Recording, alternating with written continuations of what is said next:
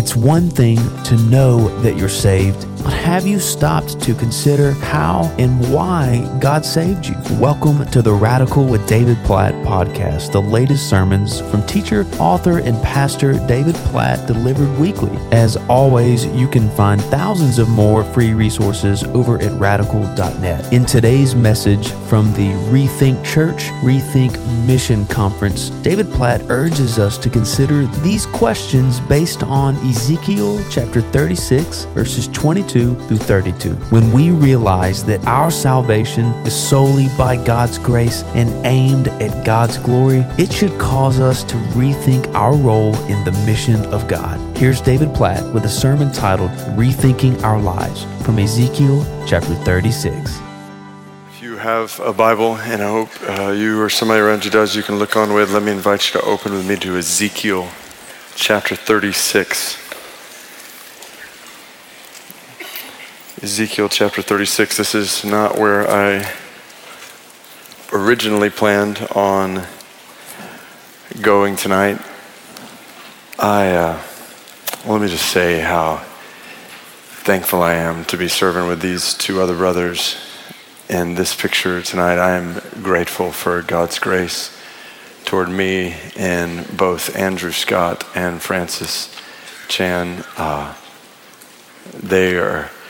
Their friendship is an encouragement, an example, is evidence of God's love in my life. I'm thankful for how they spur me on toward Christ in many ways. And so the plan is, Lord willing, tonight, Andrew will be talking about rethinking mission and Francis rethinking church. And my task from the beginning was to help us to rethink our lives and Christianity as a whole. At least that's what was given to me. I was like, well, okay, it's fairly general. Where can I find a text about that? So I planned, had a whole sermon prepared. We're just going to walk through just all throughout the New Testament and just look at every description I could find just of a follower of Jesus, just dead to ourselves, crucified with Christ, alive in Christ, and just look through all kinds of pictures of disciples. But then, today, as I was praying about where to go and looking over those other notes, I just sensed the Lord leading to Old Testament text where God talks about what is new about our relationship with Him.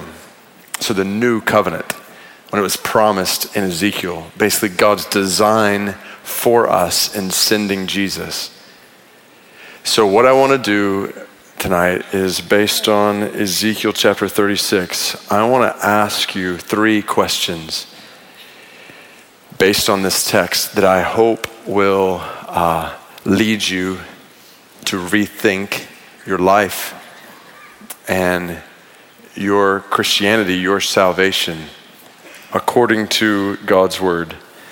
So let me remind you of the context here, Ezekiel chapter 36. Well, the historical setting, 597 BC, the Babylonians exiled Jehoiakim, who was the king of Judah, along with several thousand others, including Ezekiel the prophet. So from the beginning of this book, Ezekiel was in exile.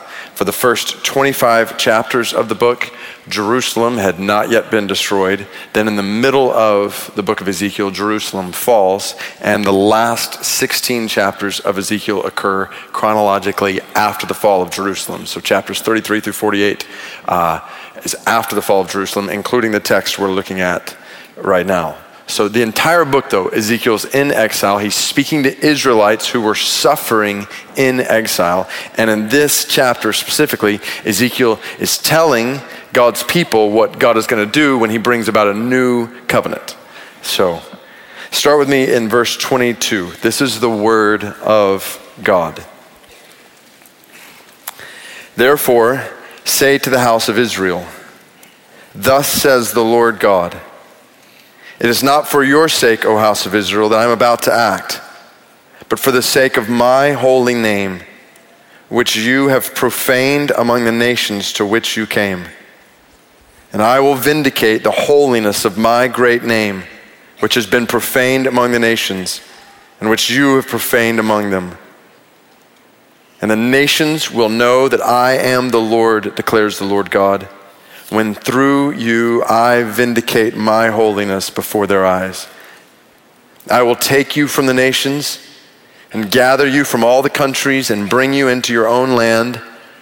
I will sprinkle clean water on you, and you shall be clean from all your uncleannesses, and from all your idols I will cleanse you. And I will give you a new heart, and a new spirit I will put within you. And I will remove the heart of stone from your flesh and give you a heart of flesh. And I will put my spirit within you and cause you to walk in my statutes and be careful to obey my rules. You shall dwell in the land that I gave to your fathers, and you shall be my people, and I will be your God. And I will deliver you from all your uncleannesses. And I will summon the grain and make it abundant and lay no famine upon you. I will make the fruit of the tree and the increase of the field abundant, that you may never again suffer the disgrace of famine among the nations. Then you will remember your evil ways and your deeds that were not good, and you will loathe yourselves for your iniquities and your abominations. It is not for your sake that I will act, declares the Lord God. Let that be known to you. Be ashamed and confounded for your ways, O house of Israel. Oh God, I pray that in the next few minutes you would take these words and bring them to life in a fresh way in this gathering. God, I pray that these moments would be a demonstration of, not of any wisdom in man, but of your Spirit's power. We're asking you to help us rethink our lives. Lord, that doesn't come naturally to us. We're so prone to think like the world thinks. We need supernatural help to think according to your word. So we ask for that right now. Please, oh God, please help me to proclaim your word for what it says. Please help us to hear, and please help us all in these moments. Please help us all supernaturally to hear from you. Transform our minds according to your word. We pray in Jesus' name. Amen. So 3 questions that spring from God's word to his people about a new covenant. Our covenant by which we know God. Number 1, how convinced are you that you have been saved solely by God's grace and supremely for God's glory among the nations? So that's the first question. How convinced are you, right where you're sitting right now, in this room or on live stream, that you've been saved solely by God's grace and supremely for God's glory among the nations? So here, if we were using kind of the rethink kind of picture, here, think the word is causing us to rethink how and why we have been saved. How and why we have been saved. So first, the how. How have we been saved? Are you convinced that you've been saved solely by the grace of God? So over and over again in Ezekiel chapter 36, there is an emphasis on the sovereign initiative of God in saving his people. This text is driven entirely by the gracious activity of God. Just look at it. Underline, circle, make a note. How many times the words "I will" are used in what we just read? Just look at it. Verse 22, say to the house of Israel, it's not for your sake I'm about to act, for the sake of my holy name, which you have profaned among the nations, sake of my holy name, which you have profaned among the nations, to which you came. Then verse 23, I will vindicate the holiness of my great name. Verse 24, I will take you from the nations. Verse 25, I will sprinkle clean water on you. From your idols, I will cleanse you. Verse 26, I will give you a new heart. A new spirit I will put within you. I will remove the heart of stone from your flesh, give you a heart of flesh. Verse 27, I will put my spirit within you. Into verse 28, I will be your God.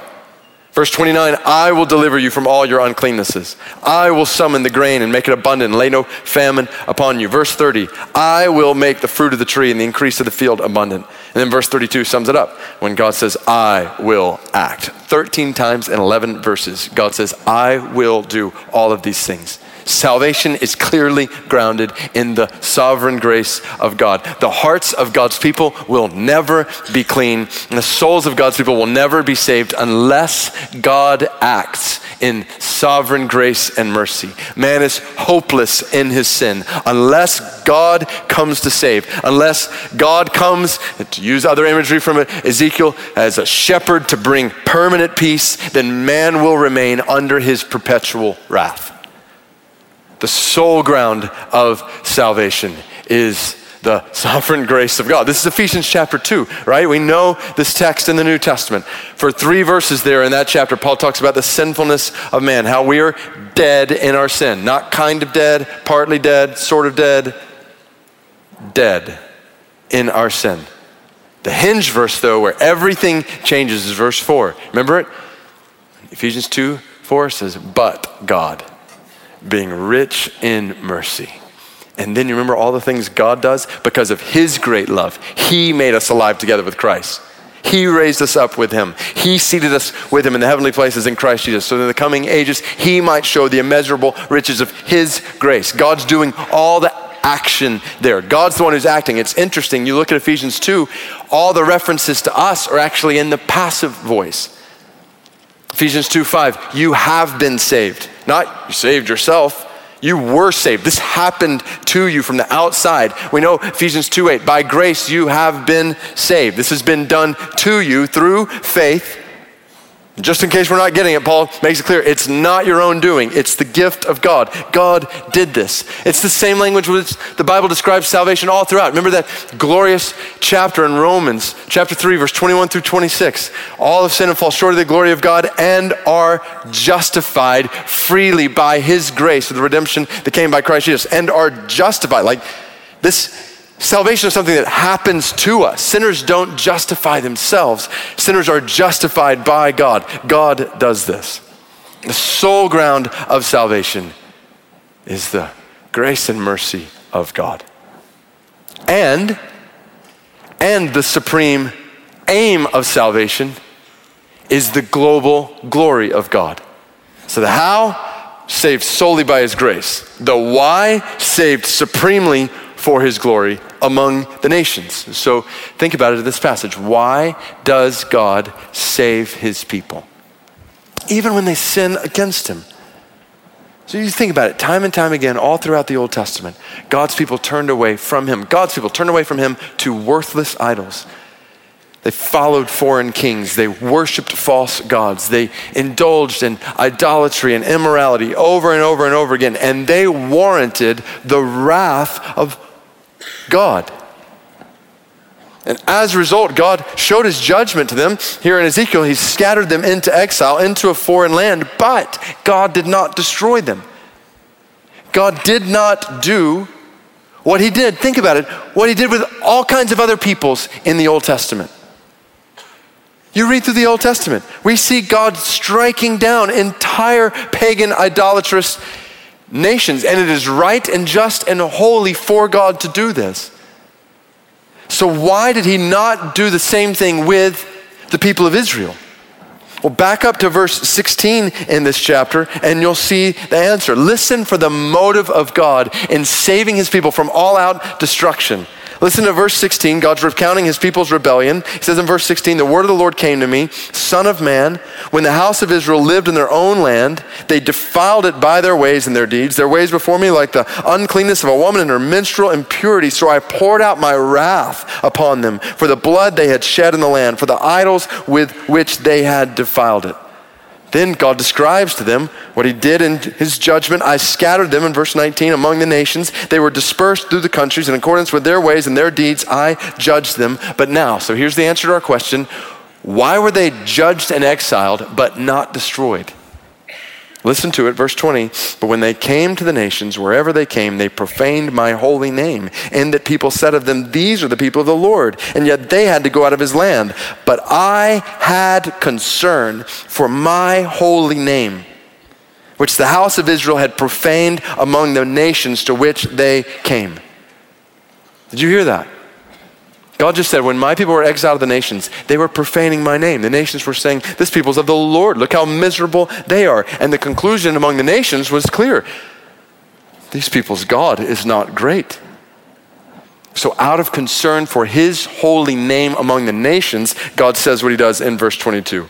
Therefore, thus says the Lord God, it is not for your sake, O house of Israel, that I am about to act, but for the sake of my holy name, which you have profaned among the nations to which you came. I will vindicate the holiness of my great name, which has been profaned among the nations, which you have profaned among them, and the nations will know that I am the Lord, declares the Lord God, when through you I vindicate my holiness before their eyes. God says, I want the holiness of my great name to be known among all the nations. That is why I am doing what I am doing. That is why I will do what I will do. I will save and redeem and restore my sinful people, not for their sake, but for the sake of my holy name.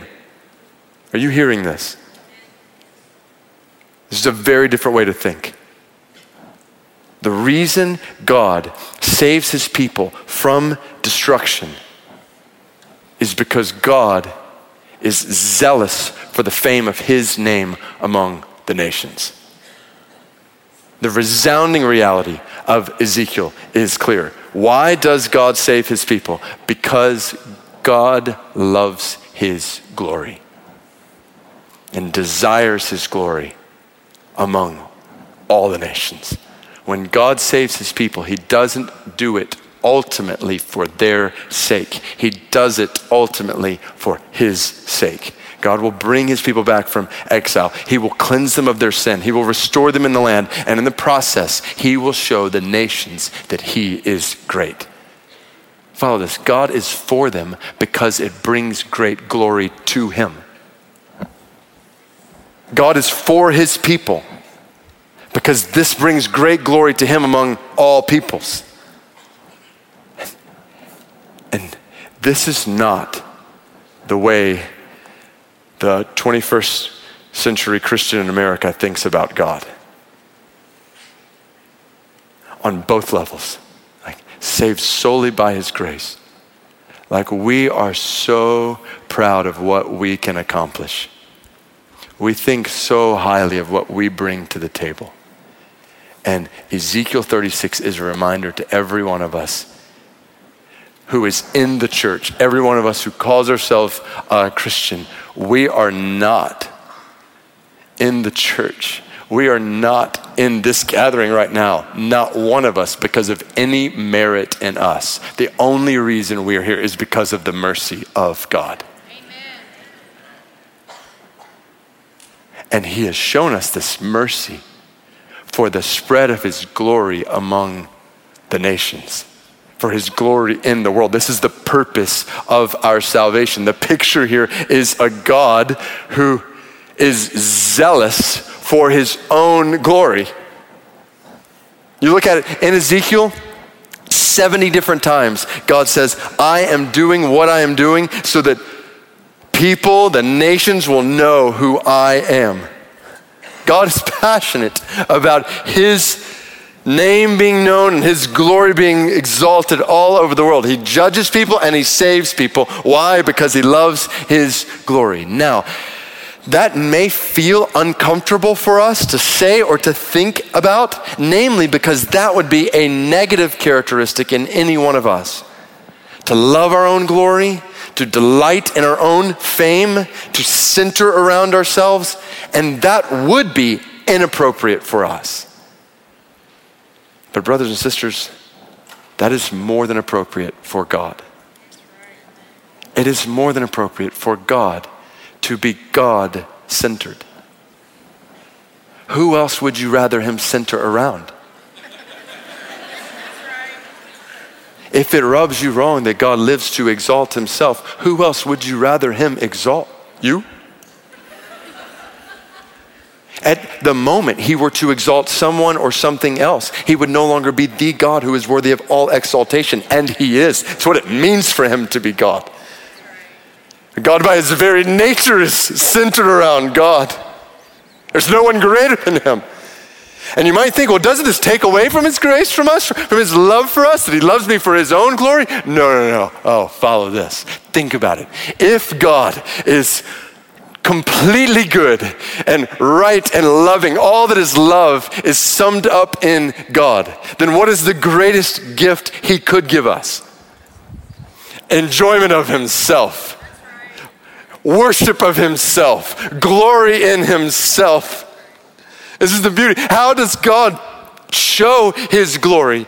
He shows his glory by sending his son as a sacrifice for our sin, so that you and I, by his grace, might be forgiven of all of our sin, restored to a relationship with him where we worship him with our all. And not just, we worship him among the nations. That's right. It's just the text, like it's right there. We don't think like this though. Like what child comes home from a Sunday school class in our churches and has drawn a picture and at the top it says, God loves himself.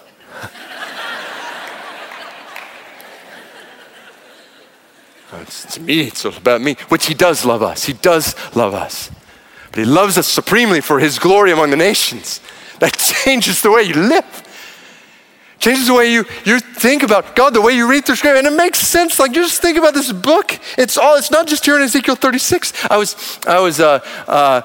preaching at a conference a couple weeks ago on the Psalms, and it just hit me in a fresh way. I'm like meditating on these different Psalms, and I'm thinking, God has written a book that instructs us how to give him glory. Like I pictured, so my wife Heather's here tonight. Like I pictured going to my wife Heather and saying, babe, I wrote some poems about how great I am. And I want to give them as a gift to you. So that, like think about this, so that you can read them to me. You will love this. It'll be so life-giving for you. Like in the morning and in the evening. It's very different. But this is what God has given us. Because he knows this is actually good for us. It's most life-giving for us. It's Psalm 63, oh God, you are my God. Earnestly I seek you. My soul thirsts for you. My body longs for you in a dry and weary land where there is no water. I've seen you in the sanctuary. I've beheld your power and glory. And what does it say? Because your love is better than life, my lips will glorify you. His love is better than life. This is what it means to be saved. It means you love the glory of God more than you love your own life. You want the glory of God among the nations more than you want your own life. That will change your Christianity.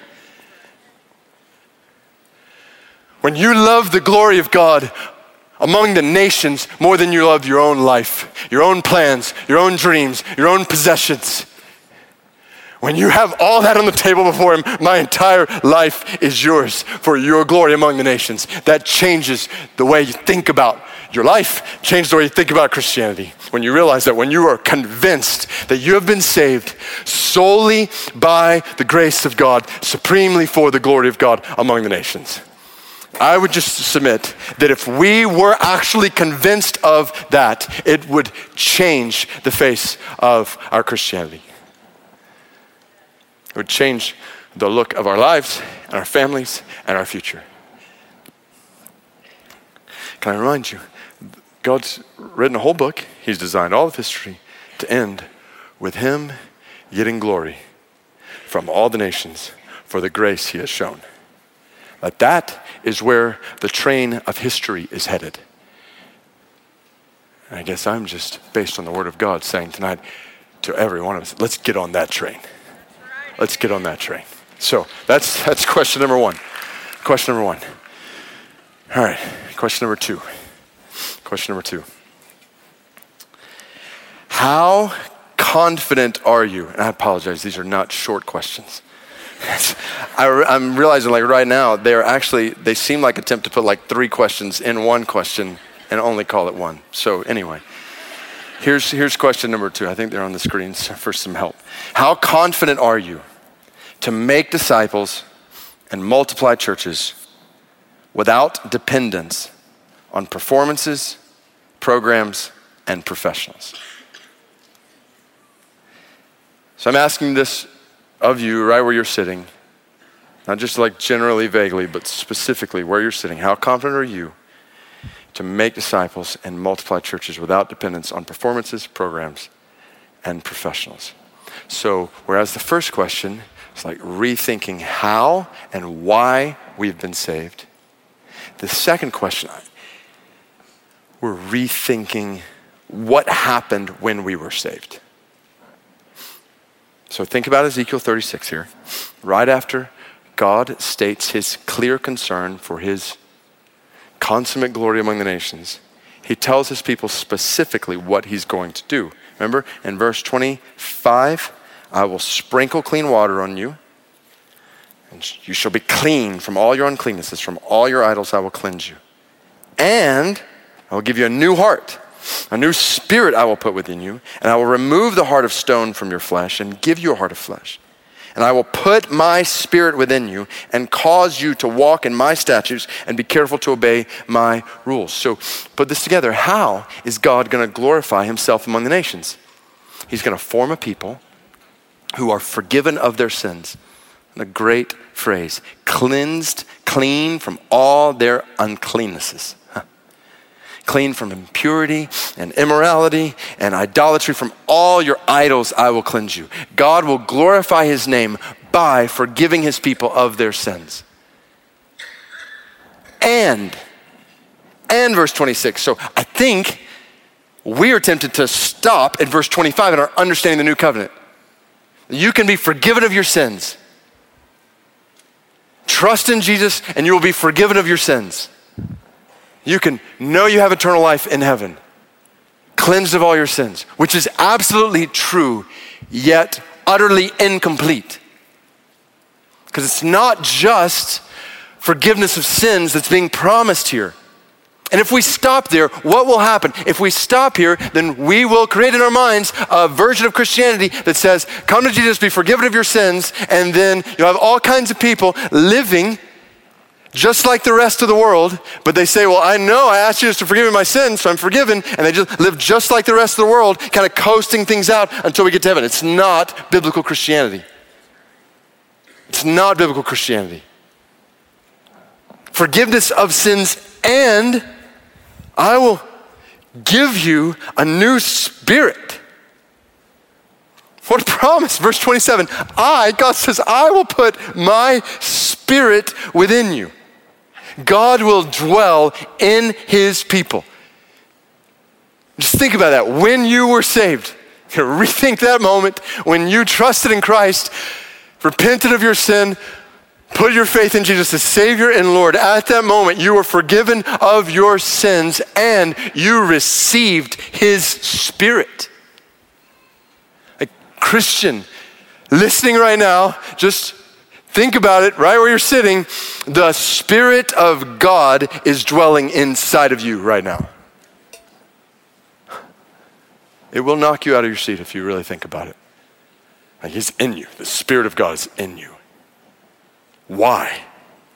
So that they might obey my will. And giving his people his Spirit, God says, I will transform their wants. I'll give them entirely new wants. I will remove the heart of stone, give you a heart of flesh. People who had hearts of stone, hard toward God, unresponsive to God, unyielding to God, will now be soft toward God and responsive to God and submissive to God. They will want God. They'll desire God. They'll delight in God. This is the Christian life. You have radically new wants, an entirely new will. I want to follow him.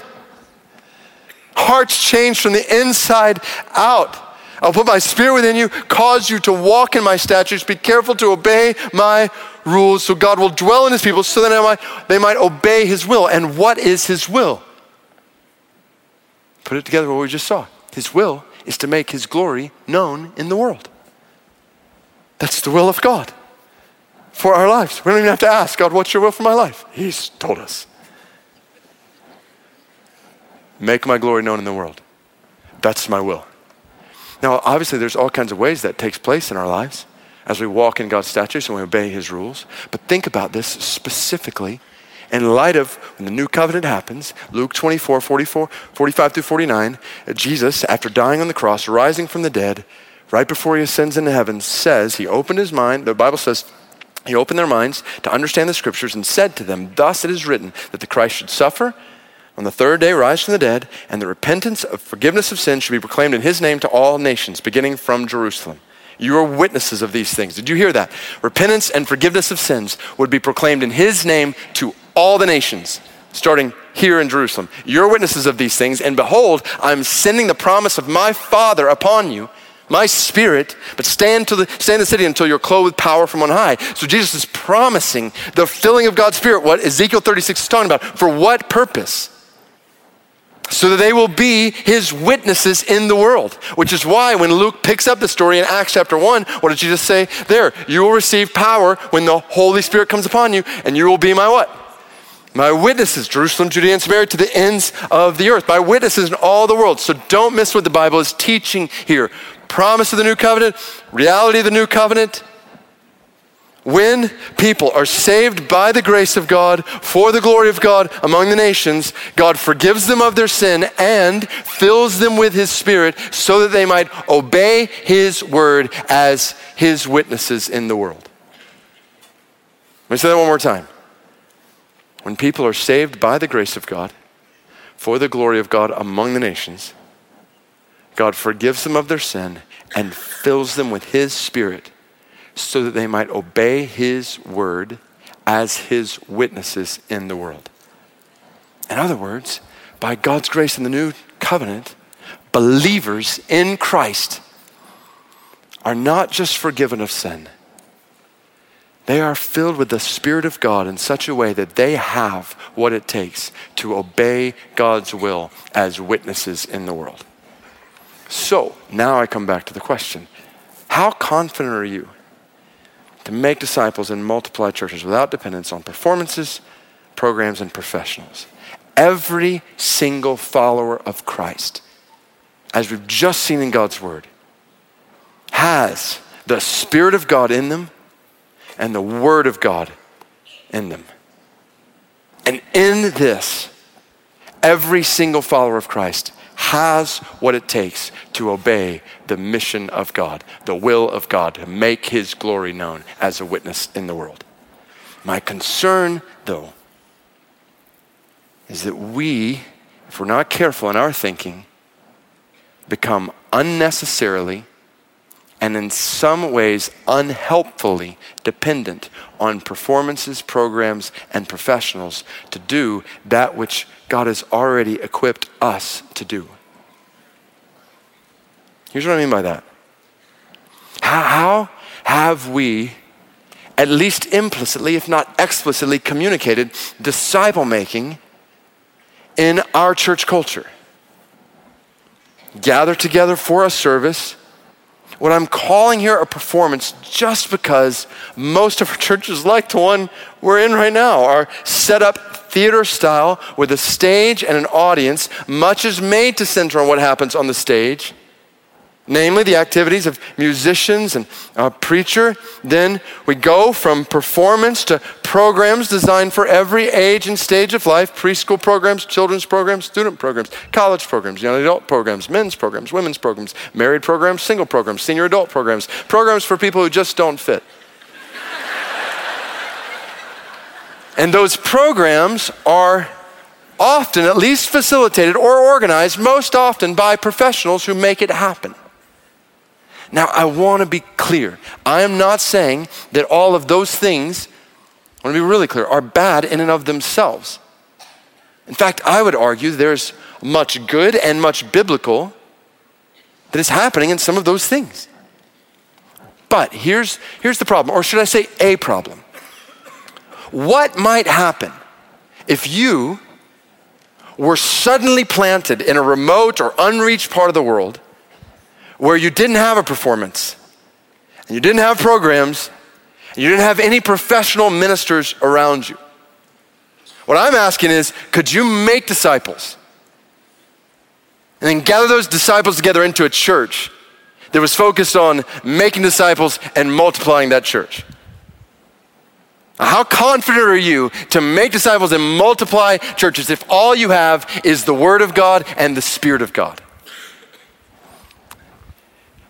I think that sounds pretty intimidating to us, but that's where I want us to realize, this is almost exactly the circumstance we read about in Acts 8, when the members of the church in Jerusalem were suddenly scattered across Judea and Samaria. What does the Bible say they did? Acts chapter 11, verse 19, they proclaimed the gospel. They planted the church at Antioch, the church that then became one of the most strategic multiplying churches in the history of Christianity. So, as a pastor, I want to prepare people to do that. In this gathering tonight, I want to exhort us to be ready to do that. To be so confident in the Spirit of God in us and the Word of God in front of us to make disciples and multiply churches wherever God leads us in the world without dependence on performances, programs, and professionals. And when that is the case, I think mission, according to God's design, just takes off. So when I'm out in the lobby just a couple weeks ago, and a guy comes to me and he says, all right, Pastor, I did it. My job, I saw an opening in the Middle East, and so I took it. I moved my family to the Middle East. What do I do now? That's a good question. He was like, well, you showed in the Word. Now what do I do? And so I want that brother, that sister, that family to be ready for that. I want them to be doing that here. Making disciples right where they live, where they work, where they play, in such a way that when God says, do this somewhere where the gospel's not yet gone, they're ready to do that where the gospel's not yet gone.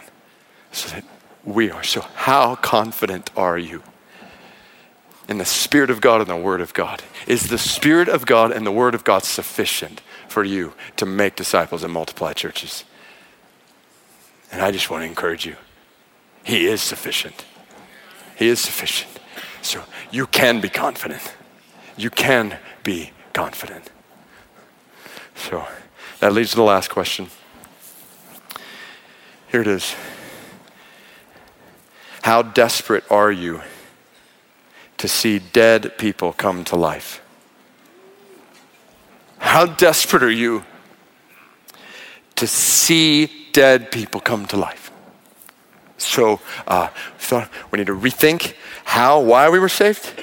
Rethink what happened when we were saved. We were filled with the Spirit of God and forgiven of our sin.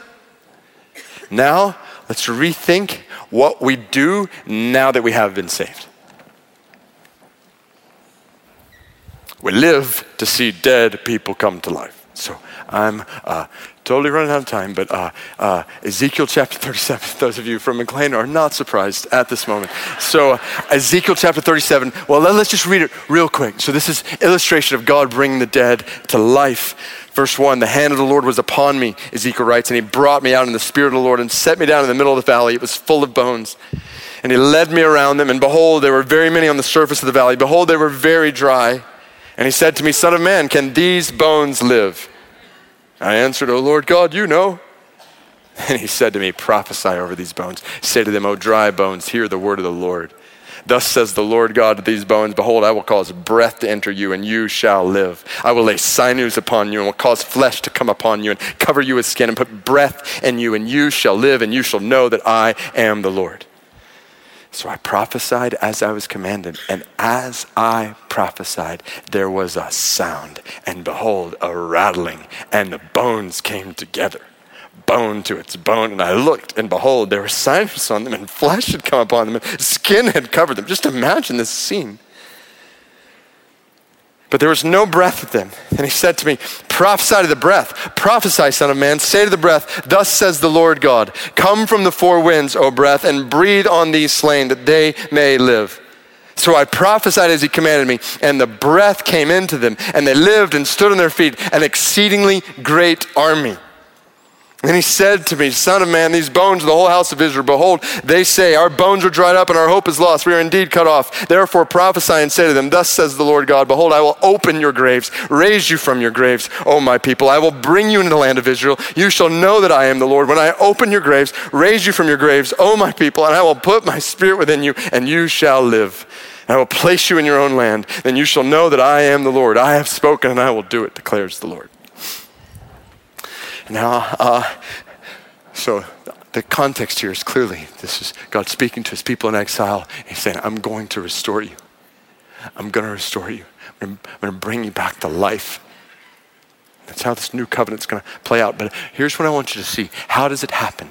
How do the dead come to life? Connected with what we just talked about. Is the word of God and the Spirit of God sufficient? How did bones, dry, dead bones come to life? Two factors at play: the word of God and the Spirit of God. Speak and the Spirit will move. So in this picture, I want you to see a picture of how the gospel will spread. How dead people will come to life when servants of God speak his word and the power of his Spirit. The dead will come to life. So how desperate are you to see the dead come to life? You think about where you live right now. You are not in that neighborhood or that apartment complex by accident. God is sovereign over everything, including the details of your lives. He has the whole thing rigged. And he's put you in that neighborhood, in that apartment complex for a reason. There are people who are spiritually dead all around you. Why are you in that workplace?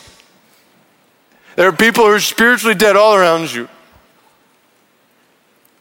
Why are you in that city? There's people who are spiritually dead all around you. So how will they come to life? They'll come to life when servants of God, children of God, filled with his Spirit, with his word, are bold enough, desperate enough to step out and speak this word to one of those people. And trust that word, not because of your ingenuity or your creativity and presentation of it, but because of the power inherent in it, he will bring the dead to life. And do you believe this? If we're not careful, we can get so caught up in talking about how hard our culture is, how hard it is to share the gospel, and this with this kind of person, or that kind of person, and that's in our culture. What about across cultures in this way, that way?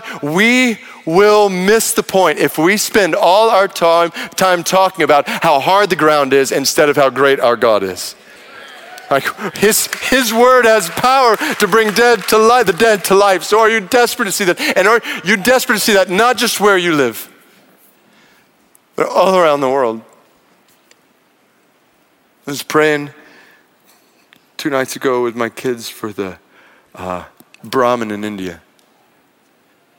Like nearly 60 million of them.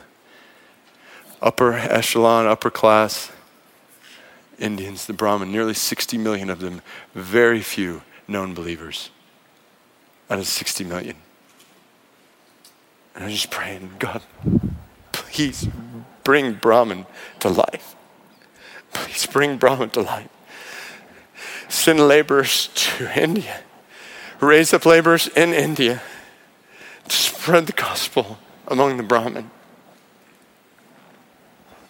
You've saved us for your glory among the nations. Show your glory among this people group. Brahmin, are we desperate to see the dead come to life? And that's where, I guess, when it all comes down to it, I think it was in a video earlier, like, if we are desperate for the dead to come to life, then there will be an urgency in us.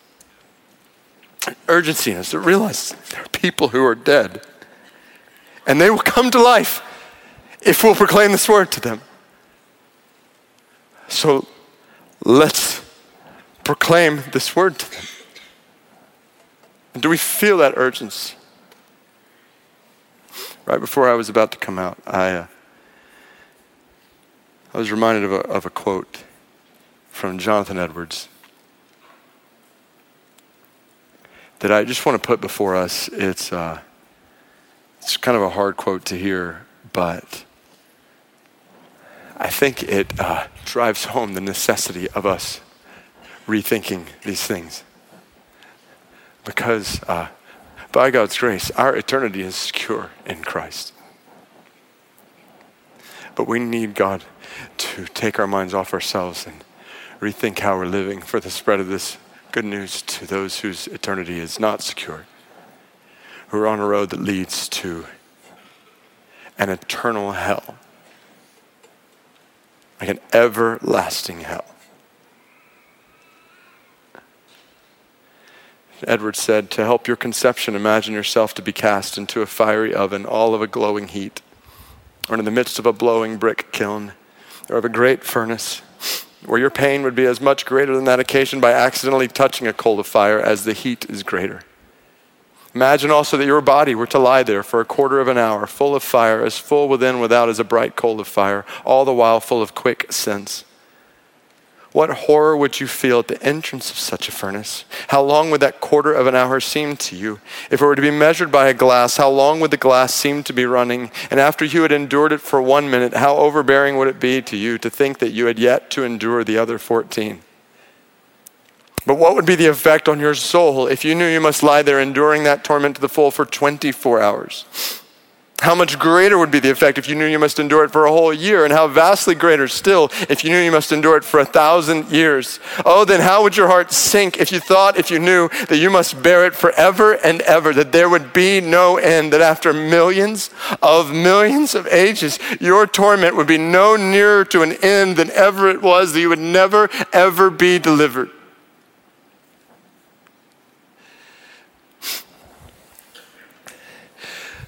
Brothers and sisters, I plead with us.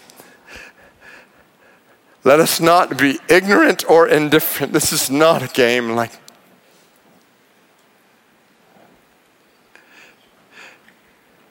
There's real, eternal, everlasting judgment awaiting those who don't hear and believe this good news, the dead who don't come to life. So I plead with us to live with desperation to see the dead come to life. Right around us, right where we live, and wherever God may lead us. Just open up our lives wherever you might lead us. God, you have saved me by your grace. Praise God, we don't have to fear that. Praise God, we have been saved from our sin and all of its effects in eternity. So realize you've been saved by grace for his supreme glory among the nations. That is why you have breath right now. You've been forgiven of your sin and filled with his Spirit to make disciples and multiply churches with your life. So do it, work. While we still have time, work to see the dead come to life.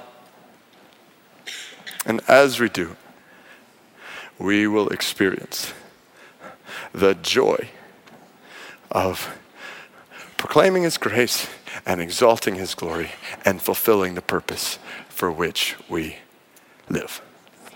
So here's what I want to do. I want to invite us just to, before we move on to kind of next, I want to invite us to just let this soak in, and you, right where you're sitting, to pray. And so I think we're willing to have just time like this at the end of each time in the Word. So for the next few minutes, I want to invite you to pray. I just want to invite you to go to the Lord with what you just heard and from His Word, and maybe that's you just pray. Maybe if you're taking notes or if you have something to write on, just to write out a prayer. I know that's helpful for me sometimes to keep my mind from wandering. So maybe you just need to write out what God is speaking to your heart right now, I just want to give you a few moments just to let the Spirit cause His word just to soak in. And then we'll move on to what is next. So, God, we pray that your Spirit would transform and renew our minds, even right now. You would just lead and guide our thoughts and our desires and our prayers in this gathering. Well, thanks for joining us today on Radical with David Platt. If you would like to watch today's full sermon or download the free discussion questions, you can do all that and so much more at our website, radical.net. And if you are in the Washington, D.C. area and would like to hear David in person, please make plans to visit McLean Bible Church, where David serves as the teaching pastor. You can learn more about McLean and find a campus near you at mcleanbible.org. That's McLean, MCLEAN, Bible.org. Well, I'm your host, Thomas Bowen, and until next time, join us at radical.net.